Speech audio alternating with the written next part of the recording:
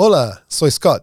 Nuestro próximo episodio va a comenzar en un momento, pero primero quería darte las gracias. ¿Por qué preguntas? Bueno, gracias por hacer posible este podcast al donar al Fondo de Evangelismo Mundial. ¿Sabías que el FEM financia la misión de la Iglesia de Nazareno en 164 naciones del mundo? Además, nos permite hacer todas las cosas emocionantes de las que oyes hablar en Los Siervos Inútiles. De nuevo, gracias. Ahora, pasemos al episodio.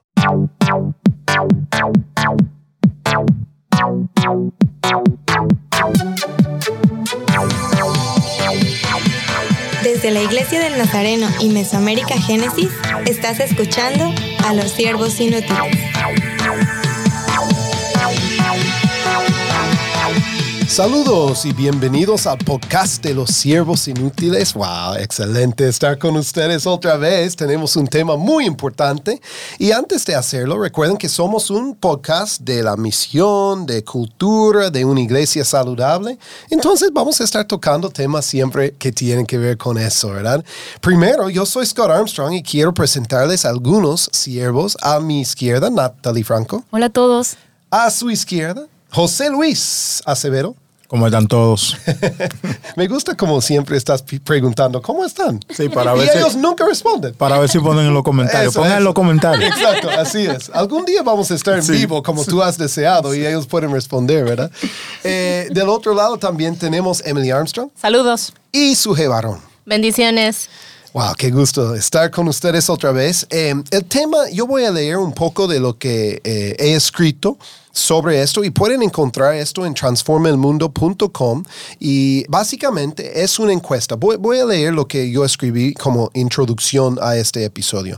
A medida que la pandemia de COVID-19 continuaba en nuestro mundo a fines de 2020, los efectos en las familias y las personas comenzaron a medirse de formas más cuantificables. Como denominación, la Iglesia de Nazareno deseaba saber cuáles fueron los efectos específicos de la pandemia en las vidas y ministerios de las iglesias y de los pastores. Entonces, Research Services es un brazo de la denominación bajo la dirección de un doctor que se llama Richard Housel. Realizó una encuesta global a pastores nazarenos y recientemente ha dado a conocer los resultados en el sitio web de la denominación y a través de las noticias nazarenas. Varios hallazgos se destacan y se resumirán en este episodio, pero primero quiero preguntar a Suje, cuando escuchamos una encuesta, ¿estamos solo hablando de, bueno, eso llegó a 2 personas o esto llegó solo a los de Estados Unidos o solo los que hablan español? O, tal vez puedes ayudarnos describiendo qué es esta encuesta. Bueno, en realidad es muy interesante, ¿no? Este dato que la Iglesia Global estaba intentando tener. Nuestra Iglesia siempre busca dar respuesta y tratar de ser muy eficiente con datos reales, ¿verdad? No solo con lo que imaginamos y el impacto que estábamos teniendo como Iglesia y también en las comunidades. Entonces, esta encuesta se diseñó para enviarla a las 6 regiones de nuestra Iglesia Global. Y con 10 preguntas, ¿verdad? Sencillas, donde los pastores podrían dar información sobre la realidad que ellos estaban enfrentando. Y es interesante que esta encuesta, aunque fue enviada a todos los pastores, solamente llegó o tuvo una respuesta del 10%. O sea, cerca de 2,191 iglesias respondieron a esta encuesta y es el dato que tenemos. Es interesante porque de un 100% no tenemos la realidad de todo, pero por lo menos el 10% nos ayuda a saber un poquito cómo se estuvo viviendo en cada región. Sabemos que cada país tuvo sus restricciones, sus cambios, el impacto fue de muchas formas. Entonces, las afectaciones en todas fueron muy diferentes, pero por lo menos nos ayuda a entender un poquito. Y es interesante para mí el pensar que de las 6 regiones de nuestra iglesia del Nazareno, 3 regiones son las que respondieron, ¿verdad? Más a esta encuesta y las 3 regiones se encuentran en el continente americano.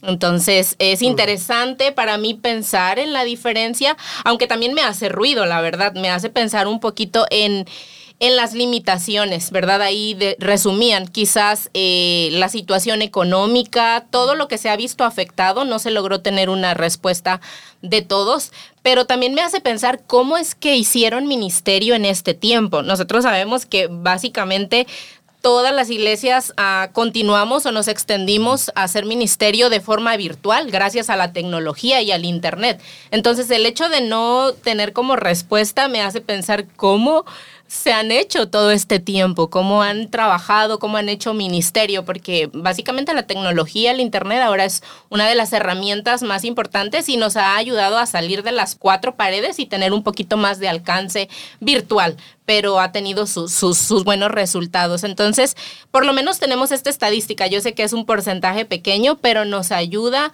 a ver, a medir la respuesta de ellos y cuál ha sido el impacto en nuestras iglesias. Entonces, vamos a ver cada una de las preguntas. Excelente resumen y sí, recuerden, la mayoría de estas respuestas vinieron de Estados Unidos y Canadá. Mesoamérica, recuerden que en la Iglesia de Nazareno, nuestra región, estamos aquí en República Dominicana, pero incluyendo Centroamérica, México, todo el Caribe, pertenecemos a Mesoamérica y América del Sur. Entonces, qué lindo, vamos a escuchar. No sé, ¿quién quiere comenzarnos? ¿Cuáles resultados se resaltaron, verdad? ¿O les llamaron la atención?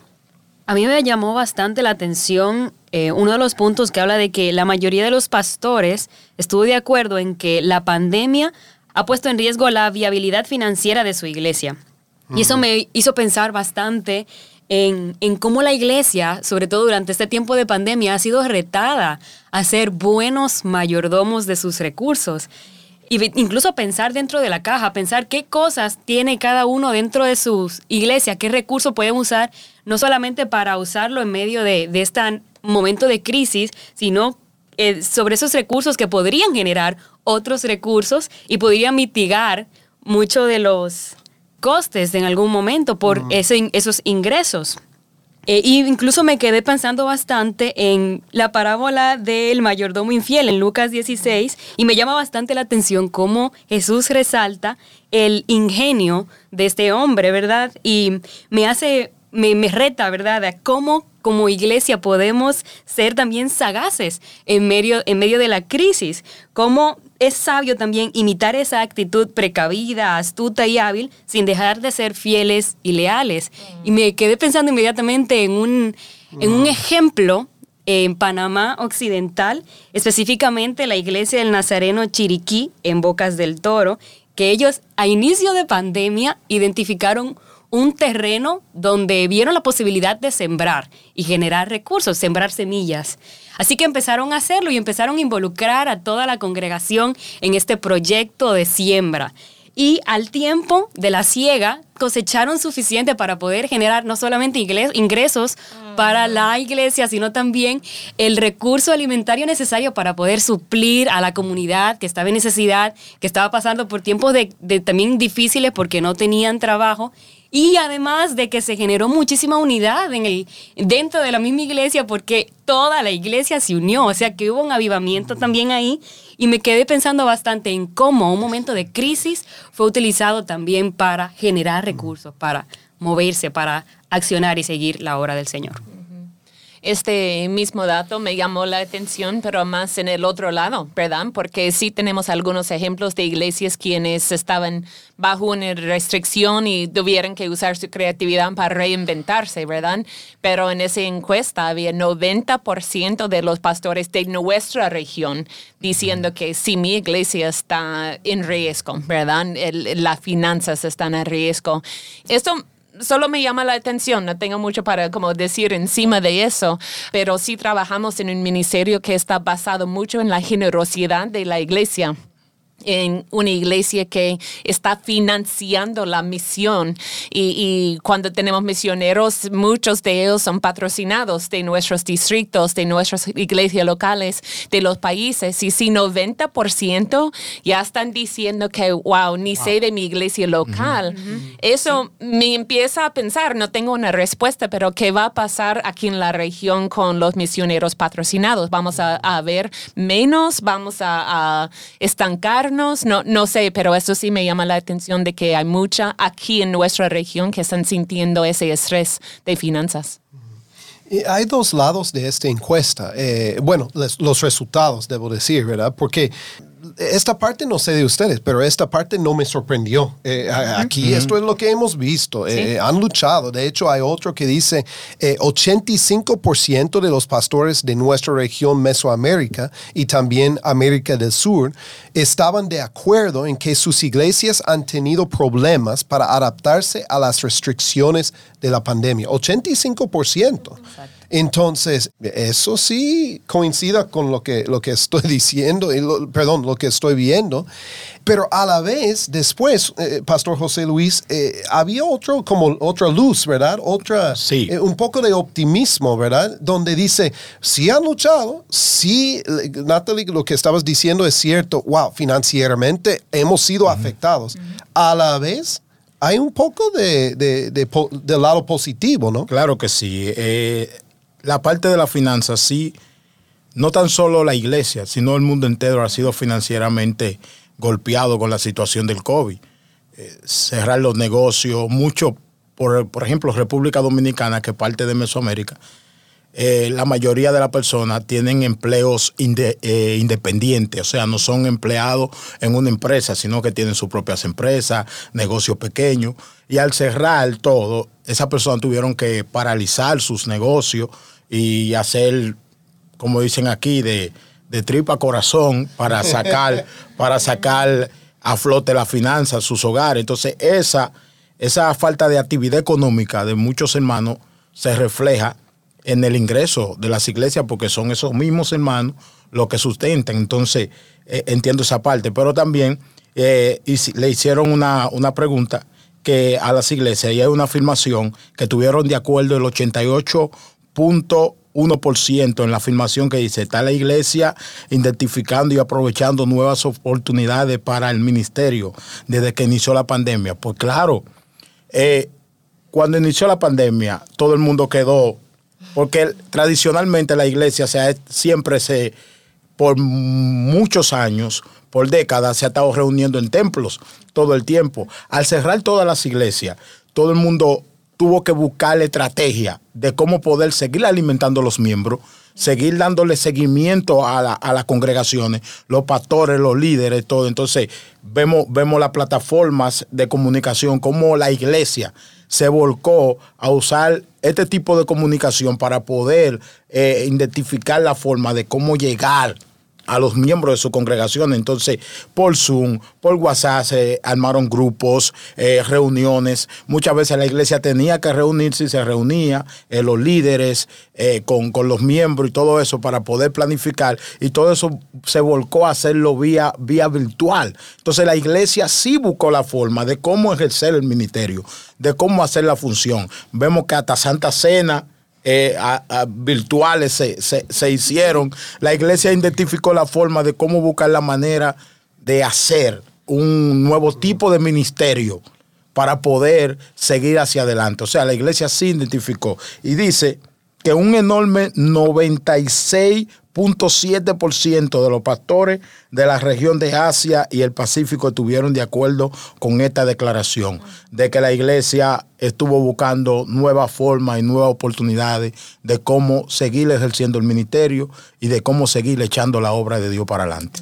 Creo que eso cambió el pensamiento sobre el templo, ¿verdad? Que el templo es una herramienta más para hacer iglesia. Entonces, eso abrió la mentalidad de todos como líderes de encontrar nuevas herramientas. Hay más herramientas. El templo no es la única, ¿verdad? Se cerró una o no fue posible seguir utilizando la misma herramienta, pero la iglesia siguió caminando. Y de hecho, a mí me llama la atención escuchar de muchas personas cómo la comunidad, el hacer comunión fue todavía mucho más fuerte de forma virtual. Y esto es interesante porque no estamos como juntos, ¿verdad? No se podían ver, pero el hecho de acompañarse, de estar por llamadas, de estar en contacto, eso creaba un lazo que quizás ni sentíamos cuando estábamos, que no valorábamos, ¿no? El vernos los domingos en los cultos, empezó a crecer ese interés y ese deseo por estar con los miembros, porque nos dolíamos, ¿verdad? Entendíamos que, y muchos por ahí poniendo sus publicaciones, éramos felices y no lo sabíamos. Éramos familia, ¿verdad? Teníamos amigos, éramos...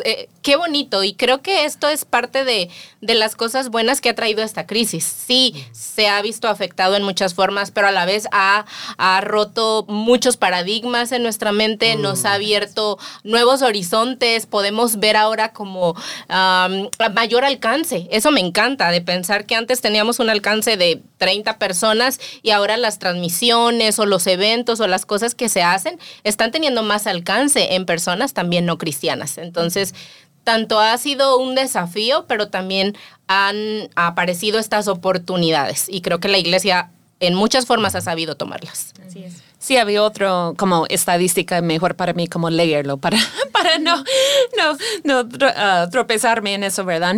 Pero decía que una gran mayoría de pastores estuvo de acuerdo, como 85% casi, con la afirmación: personalmente la pandemia le ha dado a mi ministerio un nuevo significado.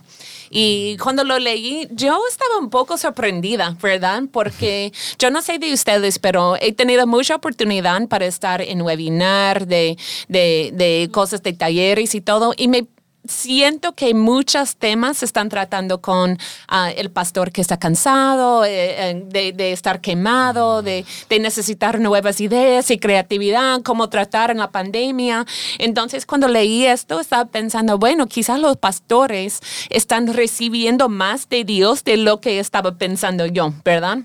Y para nuestros pastores, 85% de los que respondieron, casi 3,000, y 85% dicen que sí, tengo un nuevo como vista de mi ministerio. Y para mí, yo siento que Dios ha estado como dándonos a nosotros como la denominación y nuestros pastores, nuestros líderes, un proceso de refinarse, ¿verdad? Y yo creo que muchas veces como todos somos como predicadores en ese cuarto, ¿verdad? Que hemos predicado ese sermón vez tras vez tras vez. Que ya Dios está con nosotros en el fuego y en el agua, ¿verdad? Que Él nos va a ayudar a cruzar el Mar Rojo, igual a lo que hizo para su pueblo. Y lo predicamos, pero en este año pasado lo vivimos. Y yo creo que siempre he pensado que ya cuando vivimos en tiempos así, empezamos a ponerlo en la vida en una manera muy diferente.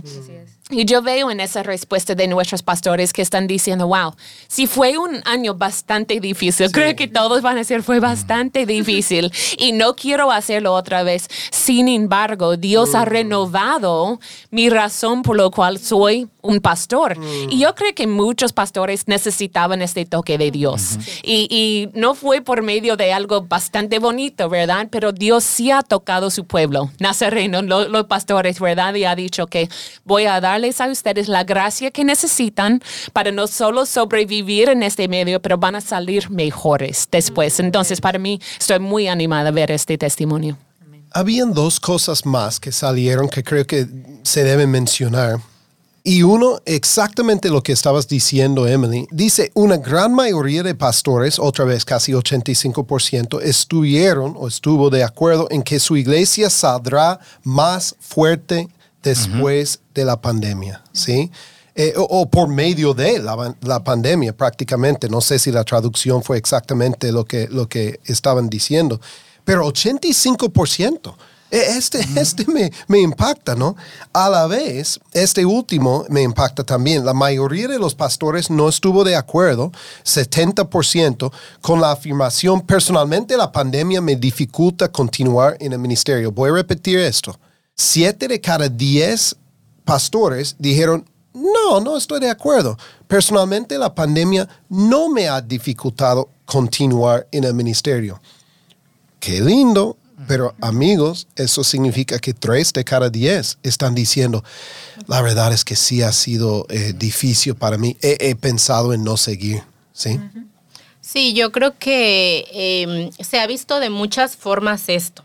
estaba yo pensando con esta respuesta, la realidad que hemos visto cercana a nosotros y la verdad yo creo que ha sido un tiempo en el cual nuestros pastores están siendo desafiados en su fe.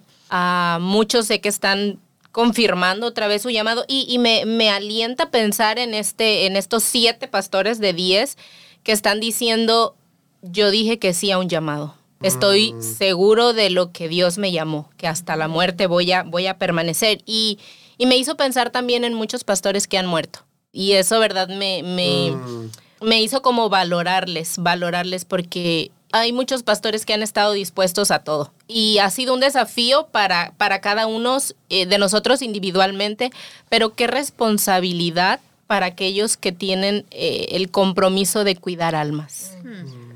Ponernos a pensar en su situación, en el desafío que han tenido con esta crisis, me hace como valorarles sí. Y también me lleva a la necesidad de sostenerles como iglesia, como pueblo. Son nuestros líderes y necesitamos levantarles las manos.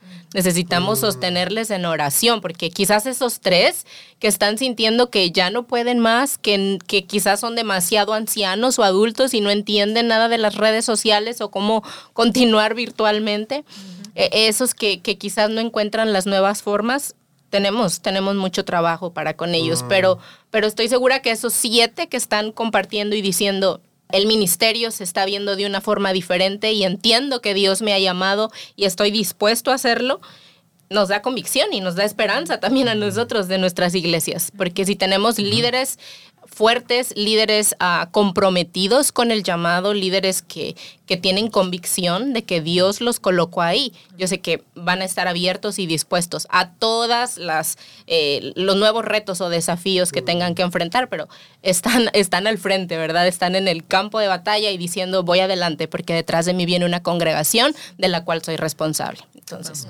admiración para ellos. Hay una parte en cómo concluye la encuesta. Dice, señalando que la respuesta a la encuesta muestra una mezcla de lucha, primero, porque muestra que hay pastores que tienen dificultades económicas, otros sienten que la pandemia les dificultó para poder ejercer su ministerio, pero hay otros, dice, también adaptación, dice que también fue una mezcla de luchas, pero también de adaptación y optimismo para el futuro. O sea, la encuesta muestra que sí, es verdad, hay lucha, hay dificultades económicas para poder seguir, muchas situaciones, muchos obstáculos para poder ejercer el ministerio, pero también hubieron pastores que se adaptaron a esa realidad. Vieron su realidad y se adaptaron a ella y buscaron medios, formas de cómo salir adelante. Y también vimos que hay pastores que dicen, sí, nosotros creemos que podemos hacer más, que creemos que podemos lograr más para el mañana. Dice que hay un optimismo para el futuro. O sea, la encuesta revela esto, luchas, ¿verdad? Adaptaciones y también de pastores y líderes de congregaciones que dicen, oye, yo salgo más fuerte de aquí. O sea, esto me ha enseñado a mí, me ha fortalecido, me ha llevado a un nivel que no entendía antes. Pero ahora entiendo que quizá yo anteriormente estaba en las 4 paredes de la iglesia solo ejerciendo el ministerio del que llegaba o del que yo buscaba, pero ahora entiendo que yo tengo otras herramientas que me pueden dar a mí la facilidad de yo poder hacer un trabajo mayor. O sea, que muestra que sí, que hay lucha, pero también hay optimismo para el futuro, se puede. Y el reconocimiento, ¿no? A mí me hace pensar en esto, en que toda la iglesia en general, líderes, pastores, llegamos a reconocer que la iglesia es de Dios. Dios es el dueño de la iglesia. Entonces no se sostiene por todas las cosas grandiosas y mágicas que hagamos, porque en este tiempo fueron como nuestras manos atadas en muchos sentidos, pero el Espíritu Santo siguió con el trabajo, ¿verdad? Y siguió capacitando, siguió empoderando. Y me gusta pensar en una historia real, que es mi iglesia local.